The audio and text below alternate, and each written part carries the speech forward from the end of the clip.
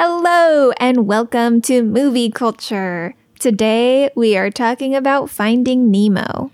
Finding Nemo was released in 2003 and is Pixar's fifth feature film. The movie was directed by Andrew Stanton and co-directed by Lee Unkrich. If it's been a minute since you've seen this movie, here's a quick synopsis. And if you have seen it recently, we will put timestamps in the show notes so you can skip on to the discussion. The movie follows an overprotective clownfish, Marlin, and his lone son, Nemo. On Nemo's first day of school, Marlin embarrasses him, leading Nemo to swim away from the reef where he's captured by scuba divers. Marlin tries to chase the boat, but loses his way, although he finds Dory, a blue tang who suffers from short-term memory loss. The two set out across the ocean to find Nemo. Along the way, they escape sharks, a deep-sea anglerfish, and a forest of stinging jellyfish before being helped by a school of laid-back sea turtles. Marlin tells the story of their journey, which is relayed all the way across the ocean until Nemo, in a dentist's fish tank, hears that his father is coming to save him. Nemo works with the other fish in that tank to escape, proving his own courage and capabilities in the process.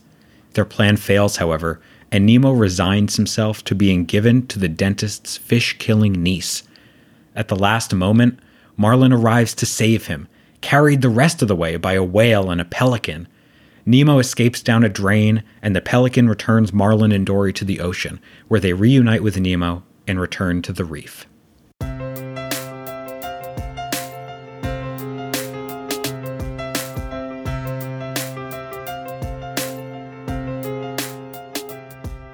So, Finding Nemo. Yeah. What'd you think? Oh, I love this movie. I am so in. Yeah. How about you? I also loved it. I think it's my favorite so far. Yeah, what'd you like about it?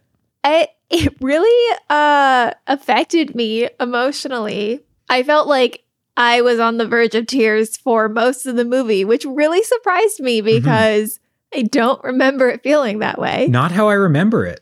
We should say this movie came out in 2004 when we were 11 years old.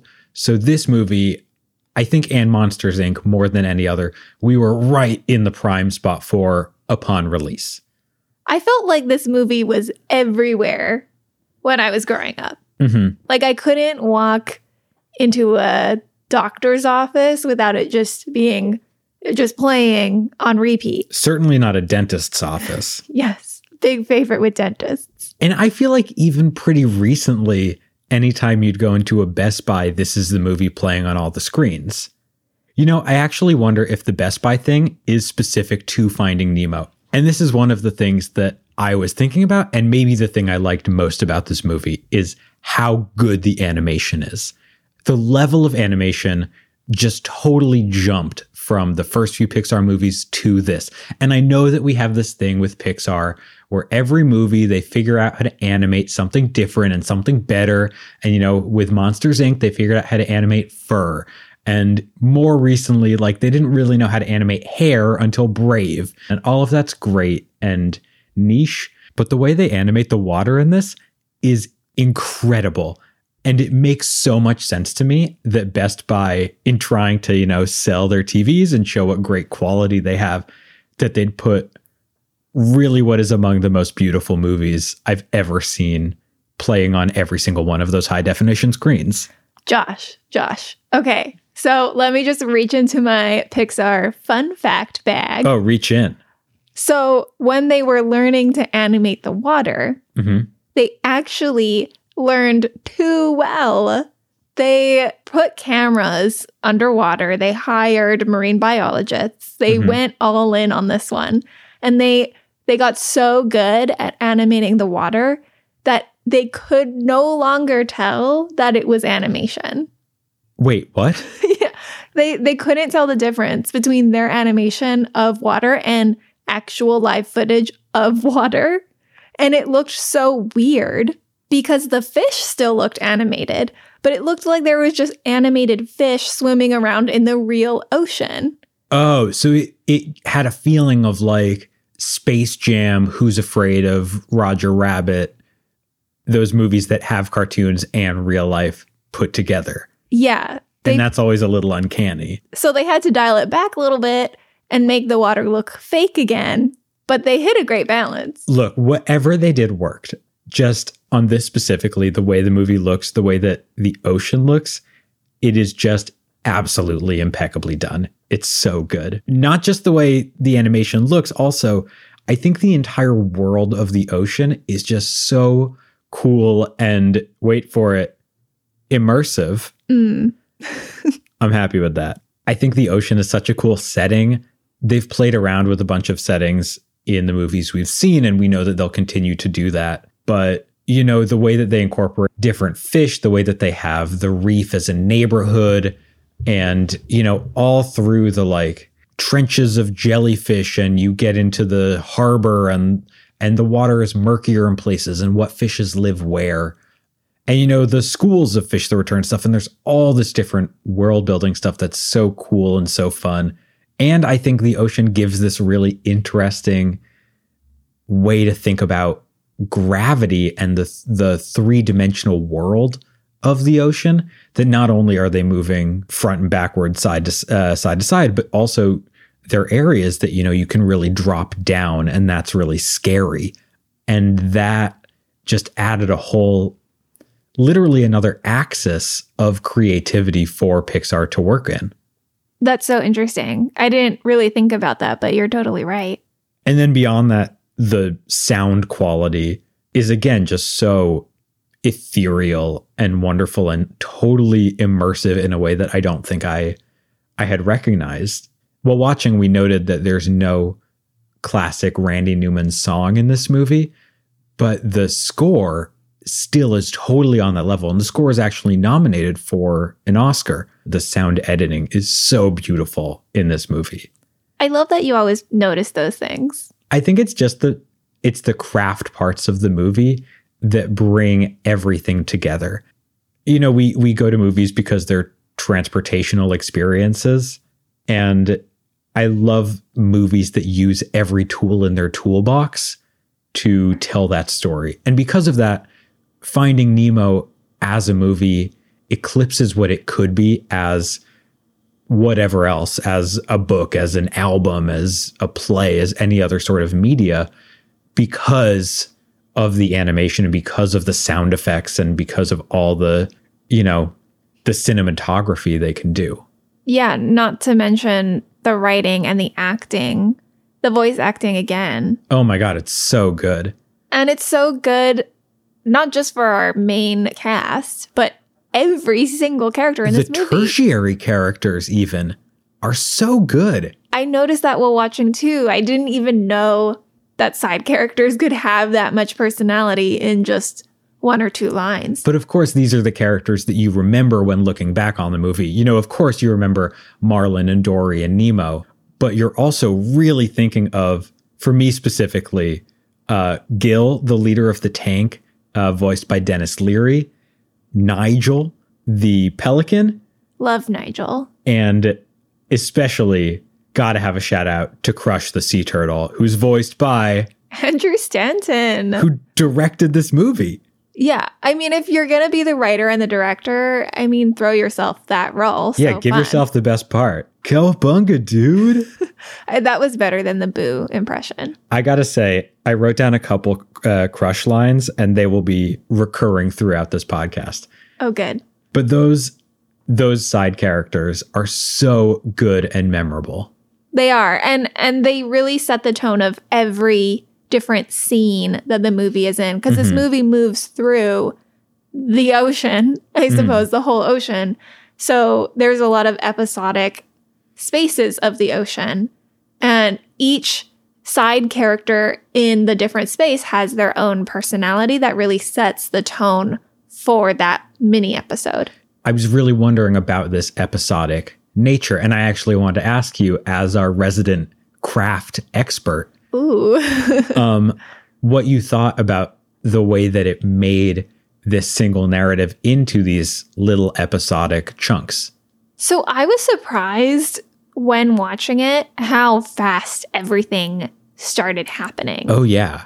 Nemo's gone in the first 15 minutes. By the 15-minute mark, he's touched the butt. He's touched the butt. He's been captured by the humans. Mm-hmm. And then immediately we're into the shark scene. Yeah. And that lasts 10 minutes, and then we're on to the next. Because Marlin goes off to find him. He finds Dory. Dory leads him astray, and the sharks come immediately. Yeah, and I think each little episode takes maybe 10 or 15 minutes. Mm-hmm. So if you have a movie that's an hour and 40 minutes... something like that. Then you're just going through. You're just zipping through the narrative. How do you think they had such a singular emotional narrative while still maintaining this episodic structure through the whole movie? I think there's two things, which is, first of all, that Marlin and Nemo's parallel narratives mirror each other's emotional beats throughout the movie. Can you give an example? Yes. So every scene has an emotional charge, I guess we can call it. So the character starts off emotionally in one place and ends in another. And if they end better than they started, it's a positive charge. And if they end worse, it's a negative charge. There can be more degrees. So, you know, the first set of scenes, once Nemo is in the tank and once Marlin is out, is not necessarily a very strong charge. So the first scene for Marlin is the sharks one. Marlin has just lost his son, so he's starting at a really low point. He goes to the sharks. The sharks are in their Fish Are Friends meeting, and then they try to eat the fish. And Marlin and Dory are running for their lives. They're almost going to die, but they manage to survive. Yeah. So the scene ends with them still alive. They escaped the sharks, and they're on their way. So it's a slight positive charge. Yes, because they're still alive. They've also gathered information about how they can find Nemo based on the mask that they found. P. Sherman 42 Wallaby Way, Sydney. There you go. For Nemo, he has just been abducted and he ends up in the tank. It's really scary for him. He's lost his father. He's trapped in this tank. But he ends slightly better than he starts because he starts talking to the other fish in the tank and feels comforted by them. So these are slight positive charges. Then the one that follows for Marlin is the anglerfish. This is when they dive deep, like how you were talking about. Yeah, into the blackness. Yes. An anglerfish now almost eats them, but they run for their lives yet again. They escape from the literal jaws of death. And this time, Dory reads the mask. So they have a very clear sense of where they're going next. And they're much more excited this time. It's not like the shark scene where they're like, oh, okay, we escaped the sharks and have blown up this whole place and we're just trying to catch our breath. So this is a strong positive charge scene. Yeah, they're celebrating. Is that followed by the fish tank at night when Nemo becomes fully embraced into the group? Yes. And that scene ends with Gil presenting Nemo with their escape heist plan. Oh, yeah. So it's this real feeling that he's gonna get out of there. There is a clear path towards the way home. So that's why it feels like one narrative, is because even though you've got these two perspectives, they're following the same emotional beats through the movie and building off of the emotional beats of the other one. Even though the characters can't see that, that affects how we as the audience are feeling through the course of the movie. Yeah, and this goes on. They have parallel emotional beats consistently, basically until their narratives converge and they find each other again. It's really well done. It really is. It's impressive. And I went back and I rewatched the endings of each scene to see how they were paralleling each other. But it's very cool and it's very feels very intentional. I think that also something that keeps the momentum going and it makes you feel like you have this solid one narrative is that the theme is so strong and straightforward. What is that theme? To me, I think it was learning to let go of your kid for Marlin. And for Nemo, finding his own independence and his own autonomy. I would say that this movie maybe makes a pretty strong case for almost didactic thematic storytelling. Mm-hmm. It's typically something that I don't think works. How so? I think that when you have kids media specifically, when something feels didactic, when it feels like the storyteller has a very specific message that they're trying to convey, it can feel like you as the viewer or the reader are not a part of the narrative. You're not participating in finding meaning. You're just hearing them tell you what you're supposed to think. So it can have this kind of effect of distancing. Okay. And I am so curious about this movie because I think that it's very clear about what it's trying to say, to the point where it says it multiple times. Oh, yeah. The first time that it's really explicitly stated, I think, is with Crush. Yeah, which line? So Marlin asks Crush, how do you know when they're ready about kids? Let's see how little Squirt does while flying solo. That one? Wow. That's not the one that I was referring to. What? But it was very good. And I just want to acknowledge that Honestly, I thought my Crush impression would be better. It was better in my head. I don't know what happened. It always is. I know. That's how it goes. Oh, did you have sometimes you just know, that one? Well, you never really know, but when they know, you know. Classic Crush. Ugh. It's awesome, Jelly Man. The little dudes are just eggs. We leave them on the beach to hatch, and then cuckoo-ca-choo, they find their way back to the big old blue. All by themselves? Sure. But dude, how do you know when they're ready? Well, you never really know, but when they know, you'll know, you know? Oh. And then it happens again. Mm-hmm. It actually happens twice, I think, in The Whale. So when Dory and Nemo are swallowed by the whale, they have a conversation about letting go, literally. And Marlin says to Dory, I promised him that I wouldn't let anything happen to him. And Dory says, well, you can't not let anything happen to him, then nothing would ever happen to him. Mm-hmm. And then when the whale is telling them to go to the back of the throat so he can shoot them up. Yes. They're hanging on to the taste buds of the whale's tongue, which I find weird. Really, really unpleasant to look at. That's probably my chief criticism with the movie. And I remembered that scene from when I was a kid because I remembered feeling so grossed out, and I still was grossed out. You really cringed. They're hanging on to the... Okay, anyway, so they're hanging on to the taste buds of the whale, and Dory tells Marlin, the whale says it's time to let go. And Marlin doesn't want to let go. And Dory says everything's going to be all right. And Marlin says, how do you know something bad's not going to happen? And Dory says, I don't. And then Marlin lets go. Literally. And I've been trying to figure out why I think it works here and why I'm so critical of other movies when they do this. Because it's so on the nose, but it's so still effective. On the nose. But I was like trying not to cry. It just worked for me. I don't know. Yeah, I mean, I totally agree with that. It is a really powerful theme, and it's really well articulated. And that final scene in The Whale, when Dory is literally yelling, let go, might be a hair too much. Mm-hmm. But the rest of it, is really powerful. I think that part of what works in all these cases is that Marlin is the one asking questions. He's our main character. We're relating to him. And it's not like he's the one telling us what to think. He is asking the people in this journey how he's supposed to understand this question. And people are offering their advice. And of course, their advice is very clearly what the movie's trying to tell us. Yeah. But it still helps to have that because it's framed as a question. Because it's done with some distance from the main character, that it's the movie trying to tell us and not the main character specifically talking to the audience. That gives us enough distance that for maybe plausible deniability in a way.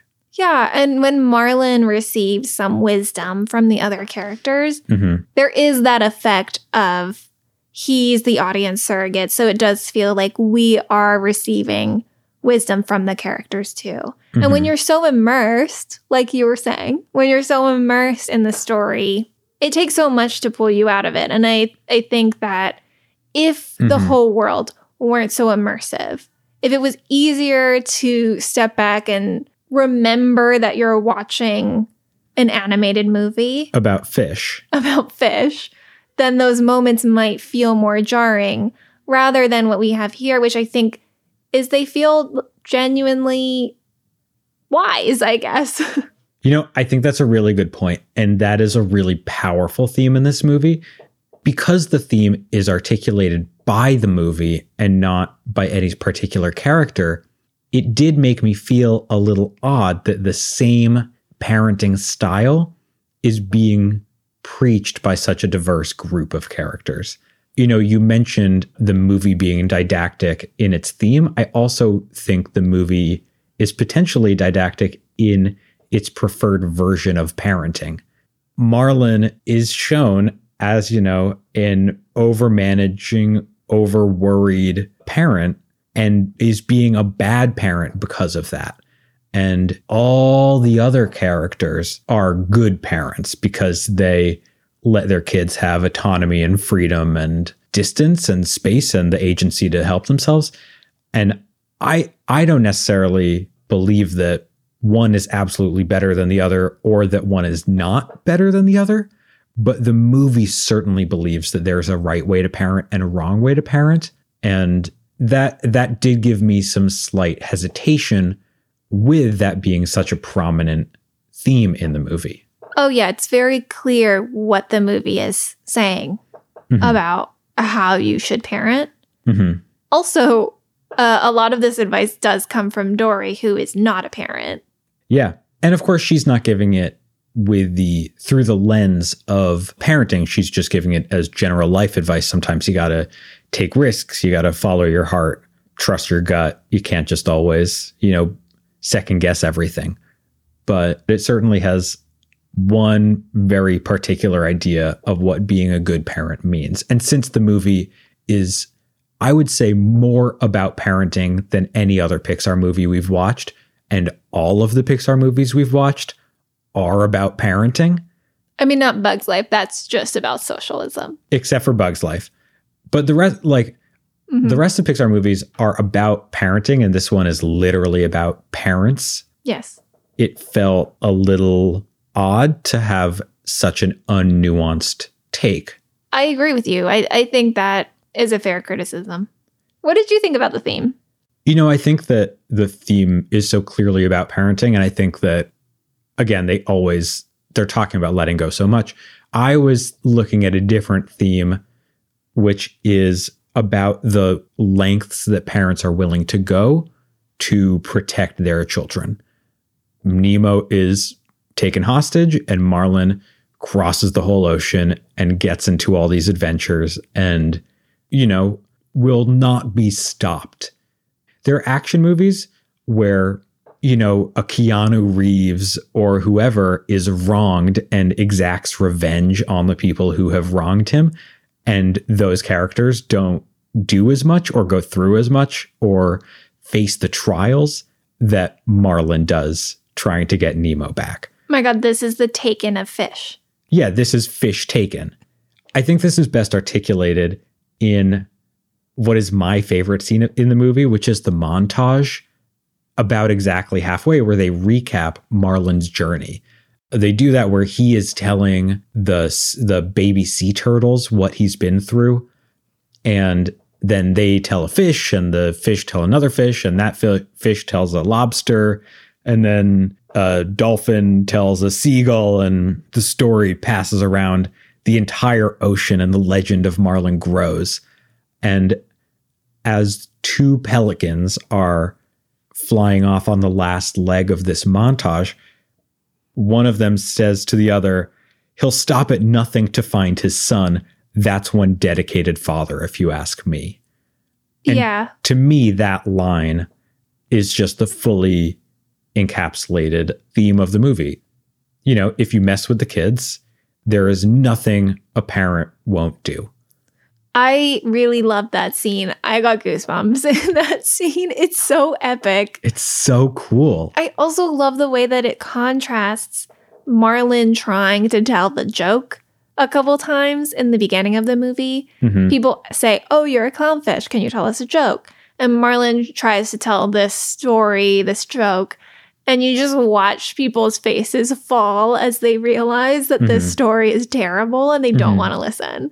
And I just thought it was really fun to see him be able to tell this story, and the turtles are fascinated and they say, "Oh, this is a good story." And then everyone wants to hear this story. I don't think they were trying to say this, but I liked this idea of the difference between a story that other people want you to tell or expect you to tell based on what they assume about you versus the story that is true to your heart and how that is the one that really spreads. That is a really great point. And I think that the movie at times is trying to talk about stereotypes in a little bit of a ham-handed, convoluted way. Part of that being Fish coming up to Marlin and saying, "Oh, you're a clownfish, you must be funny." And of course, Marlin is not funny. But also, I noticed in the shark scene, the reason that Bruce and the other sharks are going, vegetarian is to redeem the image of sharks. And they know that there are stereotypes against sharks that they are trying to work against. I don't think this was a deep theme, but it was an idea that because it surfaced twice in the movie about those expectations versus reality of different characters or of different species, I thought it was worth pointing out. Yeah. I think that the shark thing is a bit interesting. I don't really know how to comment on it. It's clearly doing a parody of addiction and sobriety, and I don't really know what to say about that. It kind of raised some flags for me, but that's not something that I'm well versed in. Yeah. Well, now that we've sort of moved into analysis and critiques, I'm wondering if you had any other things that you felt were worthy of bringing up. I guess speaking of raising flags, I am curious about Dory's character.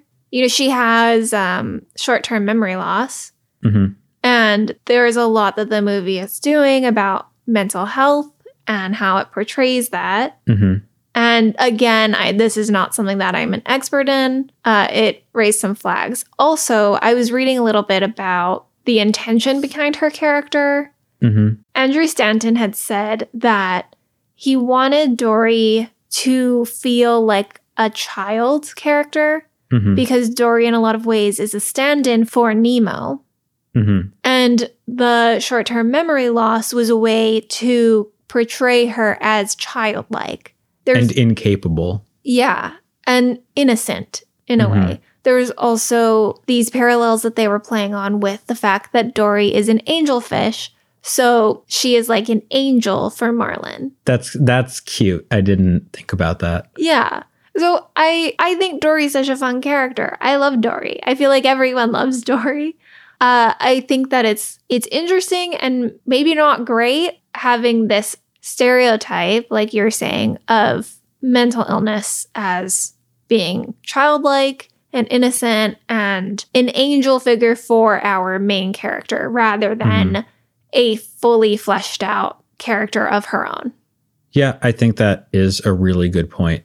I don't know. I'm very curious to watch Finding Dory and to see how they handle it there, because I do feel like they were responding to this critique specifically in a lot of ways. Yeah. So I think we'll talk more about it when we get there. Yeah, I think that makes a lot of sense. I do want to talk a little bit more about Dory while we're here, though. I know everyone likes Dory. Oh, is this going to be a hot take about Dory? I'm on the record of thinking Ellen DeGeneres as Dory is the best Pixar voiced character. I think Dory brings a lot of humor to the movie, and I remember loving Dory as a kid.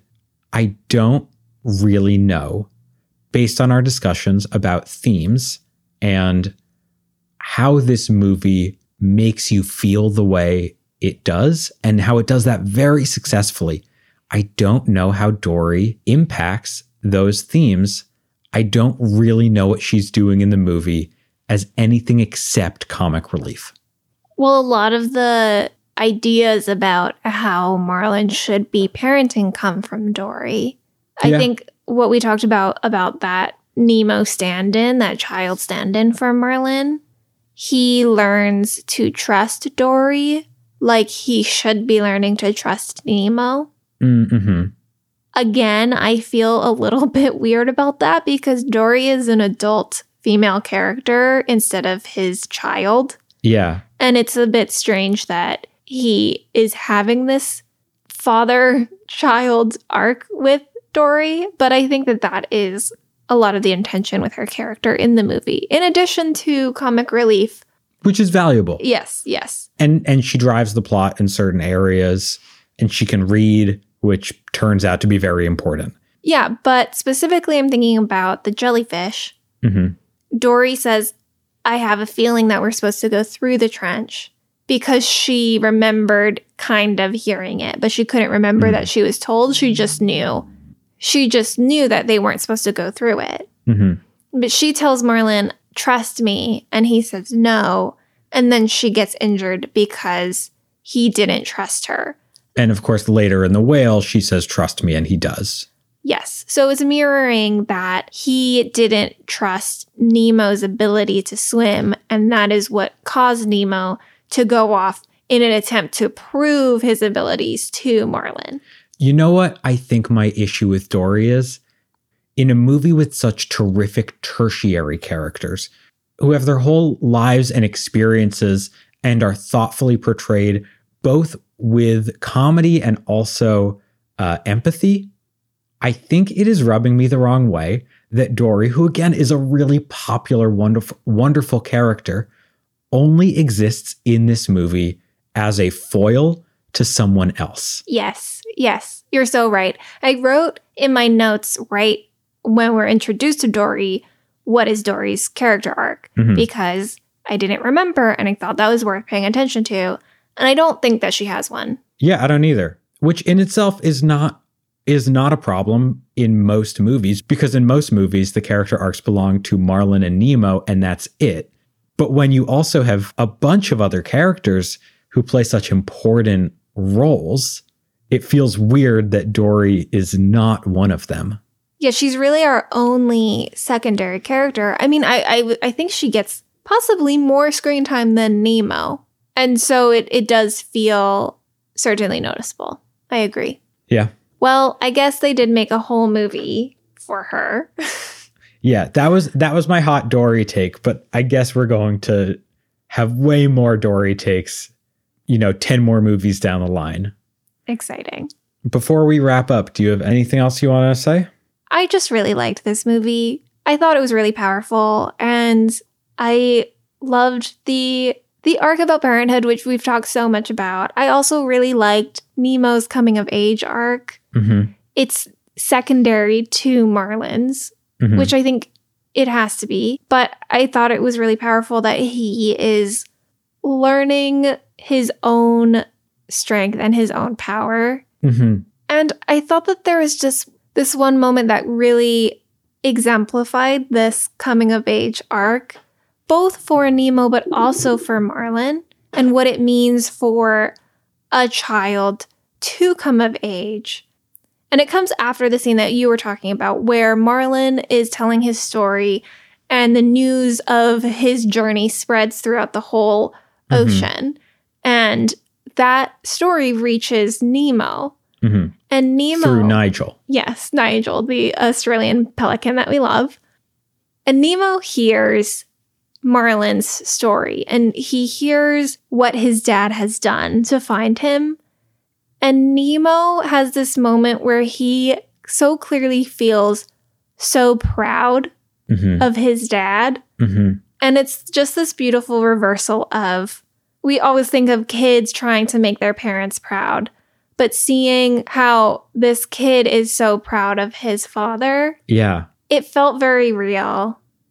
I think maybe underneath all of the very explicit things that this movie has to say about how to be a good parent, maybe that was the strongest part, which is that it's in how you live. It's creating this example that your kid can look to and be inspired by, because right after Nemo hears about how brave Marlin was, he has the courage to go change his own situation. Yeah. Oh, that's such a great point, and so well said.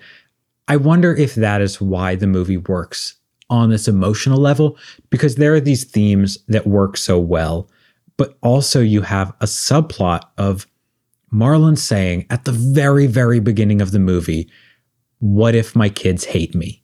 Yeah. Right? When there are still 1,000 eggs before the barracuda. That is his fear. And then the last thing Nemo says to him before Nemo gets abducted is, I hate you, Dad. And that leads to the end of the movie, where the last thing Nemo says to Marlin is, I love you, Dad. That is such a singular, powerful, emotional narrative that might just help everything else through. Yeah, and not to say that the more explicit messaging is necessarily bad, but just the depth that you get from these other moments. I think, like you're saying, it keeps it from feeling like everything is just on the surface, on the nose. Yeah. Man, it's a beautiful movie, and it's a beautiful relationship between these characters. And, I know we had some small nitpicks and critiques, but the themes are just so strong. And God, I really liked this one. Me too. This was the one that I really felt the difference between watching it as an adult versus as a kid. You were trying to put this off for a few days. I mean, I think that when I watched it as a kid, I really related to Nemo. And more than any other Pixar movie, this is so clearly showing how they have their cake and eat it too. They have literally two storylines. Yeah. And one is parenthood and one is childhood. Yeah. And so as a kid relating to Nemo, I was like, Nemo's great. Marlin's a good dad, but Marlin's not chill. Marlin's kind of whatever. It's cool that Marlin has adventures, but that doesn't make him a better dad. Yeah, and he's just this old fish that you're watching. But now, Hashtag no old fish. I was really relating to Marlin from the very beginning. I was like, Marlin's great. Nemo, let Marlin sleep in and appreciate your father. So, yeah, I am now also an old fish, I guess. I mean, I was relating to Bruce. Let's have some recognition for the sharks. Oh, right. Josh loves sharks. I mean, sharks are amazing. Yes. Well, great movie.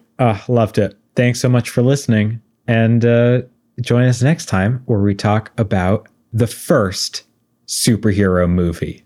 Very excited for The Incredibles. Thanks for listening. If you liked this episode, subscribe. So fun. We will see you next Tuesday for The Incredibles.